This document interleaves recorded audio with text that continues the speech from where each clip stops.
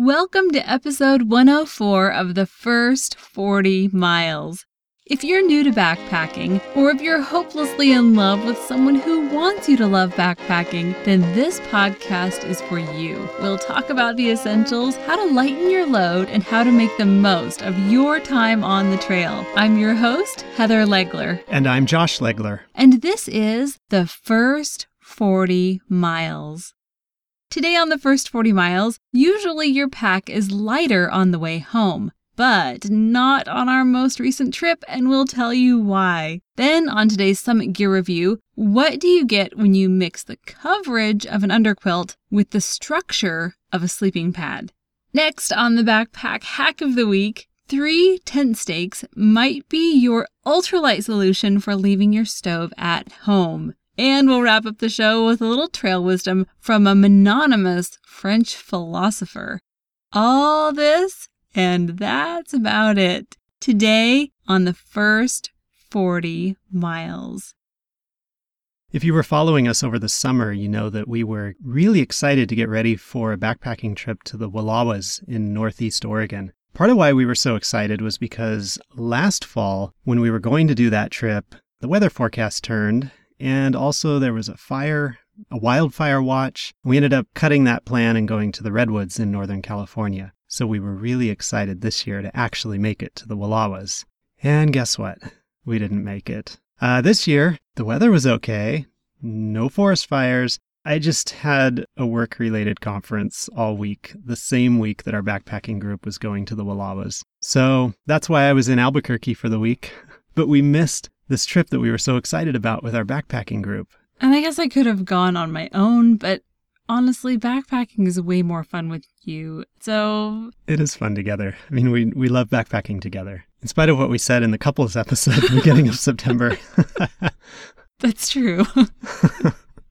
We might have given people the wrong impression, but we do love backpacking together, and the fact that we missed this trip left us really hungry for getting back out. The thing I was really looking forward to about the Wallowas was that we would be up in kind of a high alpine lakes basin. So I was just craving that scenery. I get lots of low elevation hiking, here in the woods of Oregon, but I wanted to get up high. Our friend Joe was also going to go on the Wallowas trip, but because of work, he couldn't make it either. So the week after the Wallowas trip, he got this great idea that our families should get together and go up to Mount Jefferson. And it sounded like the perfect opportunity. Joe and Nancy have 4 kids. We have 4 kids. It was a 5-mile hike, and we'd been watching the weather for that week, and things looked like they were going to work out really nicely. Like we were going to have just a really great weekend. There was no school on Thursday or Friday because of parent-teacher conferences. Yeah, it's taken us a while, but just recently we've figured out that we can skip parent-teacher conferences and go backpacking. Shh. Oh, whoops. Don't say Give that. away our secret. That was going to be our backpack hack of the week this week. So the place we chose is called Jefferson Park, and it really is park-like. We looked at all these pictures on the internet that just looked completely amazing with Mount Jefferson in the background and just beautiful, amazing scenery. It was alpine like I was wanting, and only a couple hours away from our home to get to the trailhead. So that Thursday morning, we headed out in 2 minivans with 12 people. And Joe's family brought a Chihuahua Corgi mix, which is a Chorgi. I think it's so cute when they mash up 2 dog names and it makes a cuter dog name. And with 12 people and 1 dog, we headed out on the trail. So today for our top 5 list, we want to share the top 5 memorable moments from our backpacking trip to Jefferson Park. The number 1 memorable moment from our backpacking trip was the breathtaking moment when the mountain appeared. We didn't see Mount Jefferson on the drive. We didn't see it from the trailhead. In fact, I'd kind of forgotten that we'd even be near a 2-mile-high dormant volcano. But as we were hiking down the trail, maybe 2 to 3 miles in, we looked off to the right, and there was Mount Jefferson, and it was powerful and beautiful and amazing. And there was snow on the top, and there was kind of mist coming in, and it was perfectly framed by the trees that were on the edge of the trail. I mean, it was literally a breathtaking moment. We all just stood there and we're like, oh, wow. And we got to hike along next to Mount Jefferson for, I don't know, maybe a half a mile or so. And every time we looked over, it was that same feeling like, oh, wow, this is just incredible. I don't know how many shades of white there are. And that's kind of what I thought of when I think of that picture we saw. Well, not picture. I mean, it was the real thing. The real right? thing. that we saw Mount Jefferson, and it had fresh snow from that very morning. And so just the purity of the white snow on top of Mount Jefferson. And then it was cloudy that day, and we had these gray clouds behind the mountain, and almost a sort of ghosty feel, like everything was monochrome, just shades of white. Oh yeah, it was beautiful. Because Mount Jefferson is a stratovolcano, it's a little more steep or conical, I guess, and it has these layers of hardened lava and pumice and volcanic ash, and I don't know what tephra is, but there's layers of tephra in there. But it's just a really classic volcano shape and very dramatic. I guess the other two famous stratovolcanoes that you probably have heard of are Krakatoa and Vesuvius. And also Mount St. Helens is one, and Mount Pinatubo. So this type of mountain is famous for its explosive eruptions, just these, earth-shattering, earth-cracking eruptions. We didn't get anything like that when we were watching Mount Jefferson, but, probably a good thing. Even though the likelihood of an eruption is like really low, and besides with seismic monitoring, nowadays we would know if Mount Jefferson was getting near eruption time. So even though that's the case, there's some kind of feeling you get when you are at the base of such a large volcano and it is just towering over you, and you realize how small you are and how powerful that volcano is. Even though it's not going to erupt today, but you imagine it could. Yeah, just hiking next to a volcano. It's kind of exciting. Well, the number 2 memorable moment from our backpacking trip to Jefferson Park was seeing the snowfall. About a quarter mile from camp, it started to snow, and this was totally unexpected. The weather report said that it would probably snow the morning that we were hiking in, and it wasn't really going to be cold enough to stick. And so we figured, it would snow, we'd get there wouldn't be any evidence of the snow. But as we were coming into camp, it was silent and the snow started to fall, and it was just this really, I don't know, you get that childlike sense of wonder and reverence at the same time when it snows. It's just so beautiful. And we were actually really grateful that it snowed when we were coming into camp, because that gave us a chance to set up our tents and get the little tarp that we brought set up without being drenched with rain. Just maybe 20 minutes after we set up our tents, it started to rain. And so because of the snow that fell, we all stayed dry for the night. And it never stopped raining. So we were definitely grateful for that little extra reprieve of snow as we got into camp to get things set up. And while it was snowing, it really was completely silent. There was no wind. The snow was falling straight down. But as soon as it started to rain, the wind kicked up, and it was just a blustery, rainy night. The number 3 memorable moment from our backpacking trip to Jefferson Park, and this is kind of a personal one for me, it was watching my 14-year-old son help his sister cross the creek. I was maybe 20 yards back, and I got to watch this little mini moment of chivalry happen. And it made me think about the leadership opportunities that the trail provides. And most of the time, the kids were way down the trail. I mean, literally miles ahead of us. So I was grateful that I was able to witness that little moment. The number 4 memorable moment of our backpacking trip to Jefferson Park was painting in the tent. Once it started to rain, I realized that I probably wouldn't be leaving the tent for a while. And so I got out my watercolors and a pen and decided to sketch not nature, but something that's a part of almost every backpacking trip that we go on. And that is a crumpled bag of peanut M&Ms. In the last few months, we've taken a lot of inspiration from a book by Danny Gregory called Art Before Breakfast. We're probably going to talk about it a little more on an upcoming episode. But he encourages you to just try art.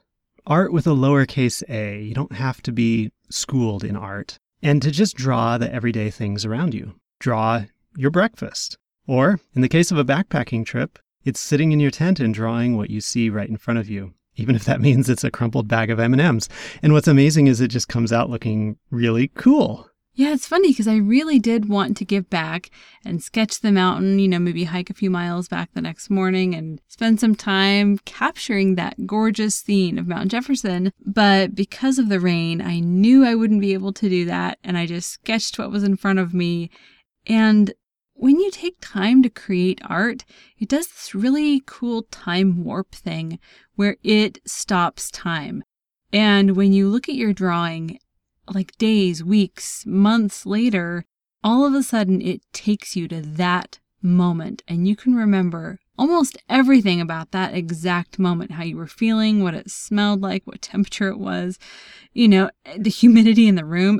Everything comes flooding back to you because you slowed down time. And I think that's a really cool, a cool power to have when you're on the trail. Already the trail slows down time, but to even slow it down more and to notice every single thing around you and to turn that into some kind of little drawing or sketch, it's very fulfilling. The number 5 memorable moment from our Jefferson Park backpacking trip was watching the boys building a bridge. As we came into camp the first evening, we had to cross a little creek that was coming out of Scout Lake, and we got 2 to 3 inches of rain overnight. We know that because we left our cooking pots out, and they filled with 2 to 3 inches of rain. It was unbelievable. Well, what that meant was the next morning when it was time to hike out, this creek was more of a rushing torrent, and we had to figure out how to get across it. And then we looked over where we crossed, and our 3 boys and the boy from the other family were working on a creek crossing project, finding logs and rocks, whatever they could find to build up a crossing to get all 12 of us, well, plus the dog, back across that creek. It's funny because one of our boys is taking an engineering class right now, but this bridge had absolutely 0 elements of engineering built into it. It was just a pile of logs, and it was awesome because all of us were able to make it across on that little log bridge. So we had some wonderful moments on this trip, but it wasn't all 100% rosy. First of all, this was a trip that got cut short by a full day because of the rain. We were just soaked and had to come out on day 2 instead of day 3. The other tough element of this trip was our 8-year-old's backpack. He was really excited to try out his new Deuter Fox pack. And it's great, it fits him really well. But when we did pack inspection the night before the trip, his pack weighed 25 pounds. I don't know, what does he weigh, 75? Maybe. If he's wet, which he was on this trip. And so it was just way too much for an 8-year-old. Yeah. We cut it down to about 20 pounds, and that was still too much. All he's ever carried in the past has maybe been about 12 pounds. So as a result, the 2 of us did a lot of carrying that extra pack. Either we would stick it on top of one of our packs, or we even got the 2-person carry going, where I would hold one end of the pack, the top end, and Heather would hold the bottom end of the pack, kind of like a stretcher style as we walked down the trail. We were kind of trying to figure out, how does an 8-year-old pack 20 pounds worth of stuff? And so, when we did the pack inspection, we were pulling out I think 5 pair of pants and lots and lots of other interesting and very relevant gear, but multiples of things, He just wanted to be very prepared. And another thing that we did differently with this trip was we had all of the kids carry their own food. And because we knew it would be a little bit cooler and we'd be staying for multiple days, that was the plan, we made sure to really bulk up the calories, especially since our last trip. I didn't pack enough food, and so we did not want to be hungry on this trip. We wanted to have plenty of food. And so that kind of bumped up his pack weight as well. But 20 pounds... that was too much. And I think next time we'll be a little bit more aggressive with getting his pack weight down to a manageable weight. The lesson for me was if you give an 8-year-old 10 or 12 pounds, he can probably carry it for the entire trip. And if you have to take the other 8 pounds, that's fine. You can put it inside your own pack and you'll be okay. But if you give an 8-year-old 20 pounds, he's only going to carry it about a mile. And that means that you get to carry not just the extra 8 pounds, but the whole 20 pounds for several miles. And it's too late. It's not inside of your own pack. You're carrying it with your arms, or you're sticking it up on top or behind your pack. It's just awkward. That's what I learned. Oh, totally. That was a very important lesson to learn. Yeah. That it's better to give them too little to carry and you compensate by carrying the rest of it than to give them the full weight and you carry the pack in an awkward way. Yeah, I 100% agree. In the intro to today's episode, you said usually your pack is lighter on the way home, but not on our most recent trip. And we'll tell you why. Oh my goodness. Well, we decided to leave a day early because it was nonstop rain and everyone by breakfast was pretty much soaked. And so we packed up our tents wet and just shoved them in our packs and didn't really worry about, who brought what. We just shoved everything into our packs and hiked with it felt like an extra 2 pounds because the water soaked through everything. So anyway, that was how we got an extra few pounds on the way home. But in spite of challenges, not just the pack, but the rain, the incessant rain of this trip, the kids had amazing positive attitudes from beginning to end. All of the kids. Their 4 kids and our 4 kids. It was incredible. We got to hear their stories after the trip because, like we said, they were usually miles ahead of us on the trail the entire time. And we heard stories about how they, scrambled up rock faces or scree slopes or snowballs. Yeah, snowball fights. When we came into our camp, one of our kids was already fishing. I mean, it was just like they were nonstop active, exploring, and they came home with stories to tell. In fact, when we came into the parking lot, when we hiked out, the kids had been sitting in the car for maybe... they said 2.5 hours. I think it was an hour. Okay. But they had found this 80s rock station and had turned it up and the van was shaking and they were like all rocking out to it. And it was really fun to come back to seeing all 8 kids just having a great time, kind of keeping the party going. And that's so cool that you could be out in this really inclement weather, be soaked to the bone, all of them. Heavy packs with all this extra water. It was dark. And yet, in spite of all of that, they had figured out that they were in control of their attitude and they were having a great time. And the adults did a pretty good job, too. I think we were kind of spread out for most of the time. And of course, we were carrying an extra 20 pounds. But I think we found little moments that were just treasures on this trip, and that made it worth it. Even though cleanup after the trip was a beast, and it took us about 2 weeks to get everything finally put away after that trip, but it was definitely a trip worth taking, and the memorable moments totally outweigh any of the discomforts or challenges that happened on that trip. For today's Summit Gear Review, we will be reviewing the Climate Hammock V. With hammock camping, you have a few options for insulation beneath you. And the reason you need insulation is because wind will just cut through your hammock and freeze your little backside off. So a lot of people use an underquilt, and that's like a huge sleeping bag that kind of cinches up underneath your hammock.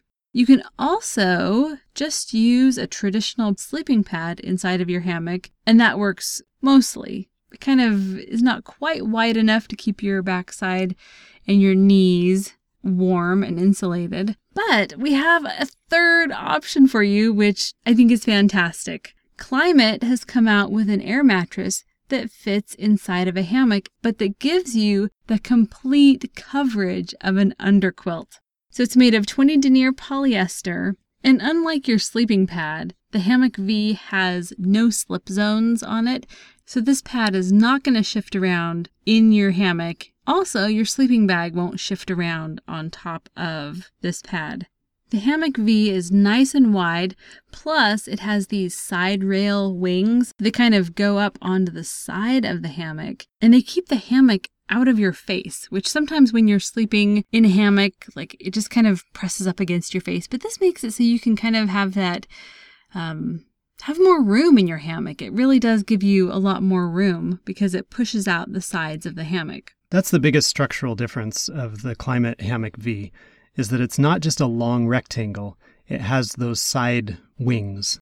Another interesting element of this pad is that it has deep kind of divots or pockets in the pad. And so that allows your sleeping bag to actually kind of expand and fill in some of that insulation space. So it means that your sleeping bag can loft more, even though you're laying on top of it. You still get some of that insulative value of your sleeping bag. For utility, the Climate Hammock V inflates fully in about 15 to 20 breaths, has an R value of 1.6, which means it's probably best for summertime sleeping. It's not a really high R value. However, if you pair it with a little more insulation underneath you, then this could easily go with you on 4-season trips. And this pad is going to fit any hammock size, single or double wide. Double wide. Yeah. Well, anyway, it fits all hammock sizes. One of the trends that I've seen in inflatables is these flat valves. So instead of being like the traditional kiddie pool valve, these are flatter valves. They're wider and they make deflation and inflation so much easier. In fact, you can inflate it without any air coming out. So it's really great. And then to deflate it, you just push this little piece of plastic down and it deflates so quickly. And even though this pad is really designed to work in a hammock, it can also be taken to ground if you need to use it, like on a tent backpacking trip. For mass, the Climate Hammock V is 27 ounces or 765 grams. It packs up into a stuffed sack that's about 8 inches long and 4 inches in diameter. When it's totally inflated, it's 78 inches long and 2.5 inches thick and 47 inches wide at the widest part, like where those wings are. So that's much wider, when you include the wings, than the typical sleeping pad that may only be 20 inches wide or maybe 24. For maintenance, the Hammock V includes a patch repair kit, which should go straight into your tent essentials. And then to clean it, you'll just probably want to spot clean it. For investment, the Hammock V is $140 and it comes with the Climate Lifetime Warranty. For trial, our son tried this out. He's the hammock fanatic in our family. He's the one that's tried every hammock that we've brought home, and he took one to scout camp. He shared them with his friends. He's kind of the hammock evangelist, zealot of the family. So he used this and had a really great experience. We took this out on our trip to the coast, and it was the pad that he used for that trip. And in my limited experience sleeping in a hammock, I really prefer using a pad over just sleeping without a pad, just using an underquilt for insulation. Although I loved the warmth of the underquilt, but I loved the stability of the pad. I loved how it pushed the hammock walls away from my face. It gave more structure to the hammock, which I really liked that. So the Static Hammock V really kind of takes that experience to the next level by providing the no-slip feature on the pad, which is great because pads slip around like crazy in a hammock. And the other benefit of the Hammock V is that you don't get cold spots from your knees or your backside hanging off of, just a skinny little traditional pad. When Josh and I came back from the Outdoor Retailer show this summer, we noticed an explosion of hammocks on the show floor. And this was the only pad that we saw that was designed specifically for hammocks. And it has all the features that you'll need if you want that more structured hammock experience. This is a really well-designed pad that takes the traditional sleeping pad to the next level for your hammock experience. If you want to check out the Climate Hammock V, Climate is spelled KLYMIT, and we'll have the link in today's show notes at thefirst40miles.com/104. For today's backpack hack of the week, we have a tent stake stove. Now, if you don't bring a stove with you, it's okay because you can still cook something over the fire using your tent stakes. All you need are 3 tent stakes, pound them into the ground so they're about maybe 2 inches apart and they form kind of a triangle. and then build a really small fire and put your pot on top. Now, the only downside to this stove is that it will make your pot super sooty or it will blacken your mug. But if you needed to have a stove to boil water or to cook something, this is a really simple way to go. Stalking Wolf said, Indian makes small fire, sits close. White man makes big fire, sits far away. This is the small fire approach. Yeah, that'll work best with this little stove. I bet this hack would also work really well if you have those Esbit tablets, the little solid fuel tablets. I know they sell special stoves to go with those, but if you just had the tablets alone, you could use 3 of your tent stakes, pound them into the ground, stick a tablet in the middle, and light it on fire. Oh, definitely. And if you're trying to do leave no trace, you just want to have like a little metal tray to stick the tablets on. Yeah, that'd be great. And we'll leave you today with a little trail wisdom from our good friend Voltaire. He's mononymous, just like Madonna and Cher. Wait, you just made a rhyme there. His real name's François-Marie Arouet, but Voltaire is so much more easy to say.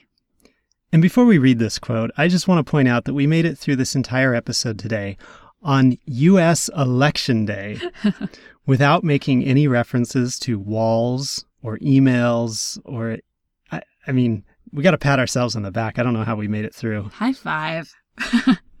Well, I love this quote by Voltaire because it kind of sums up this election day. He said, "Men argue, nature acts." That's it for today. Thank you for listening. If you've been on a recent backpacking trip, share your story at thefirst40miles.com/story. We'll see you next time on The First 40 Miles.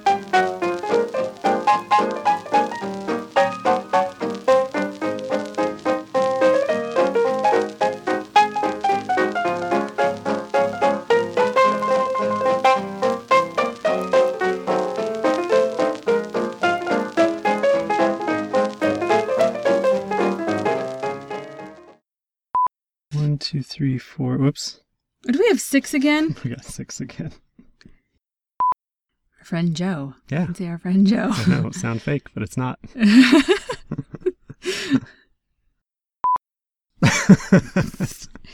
Where do we go from here?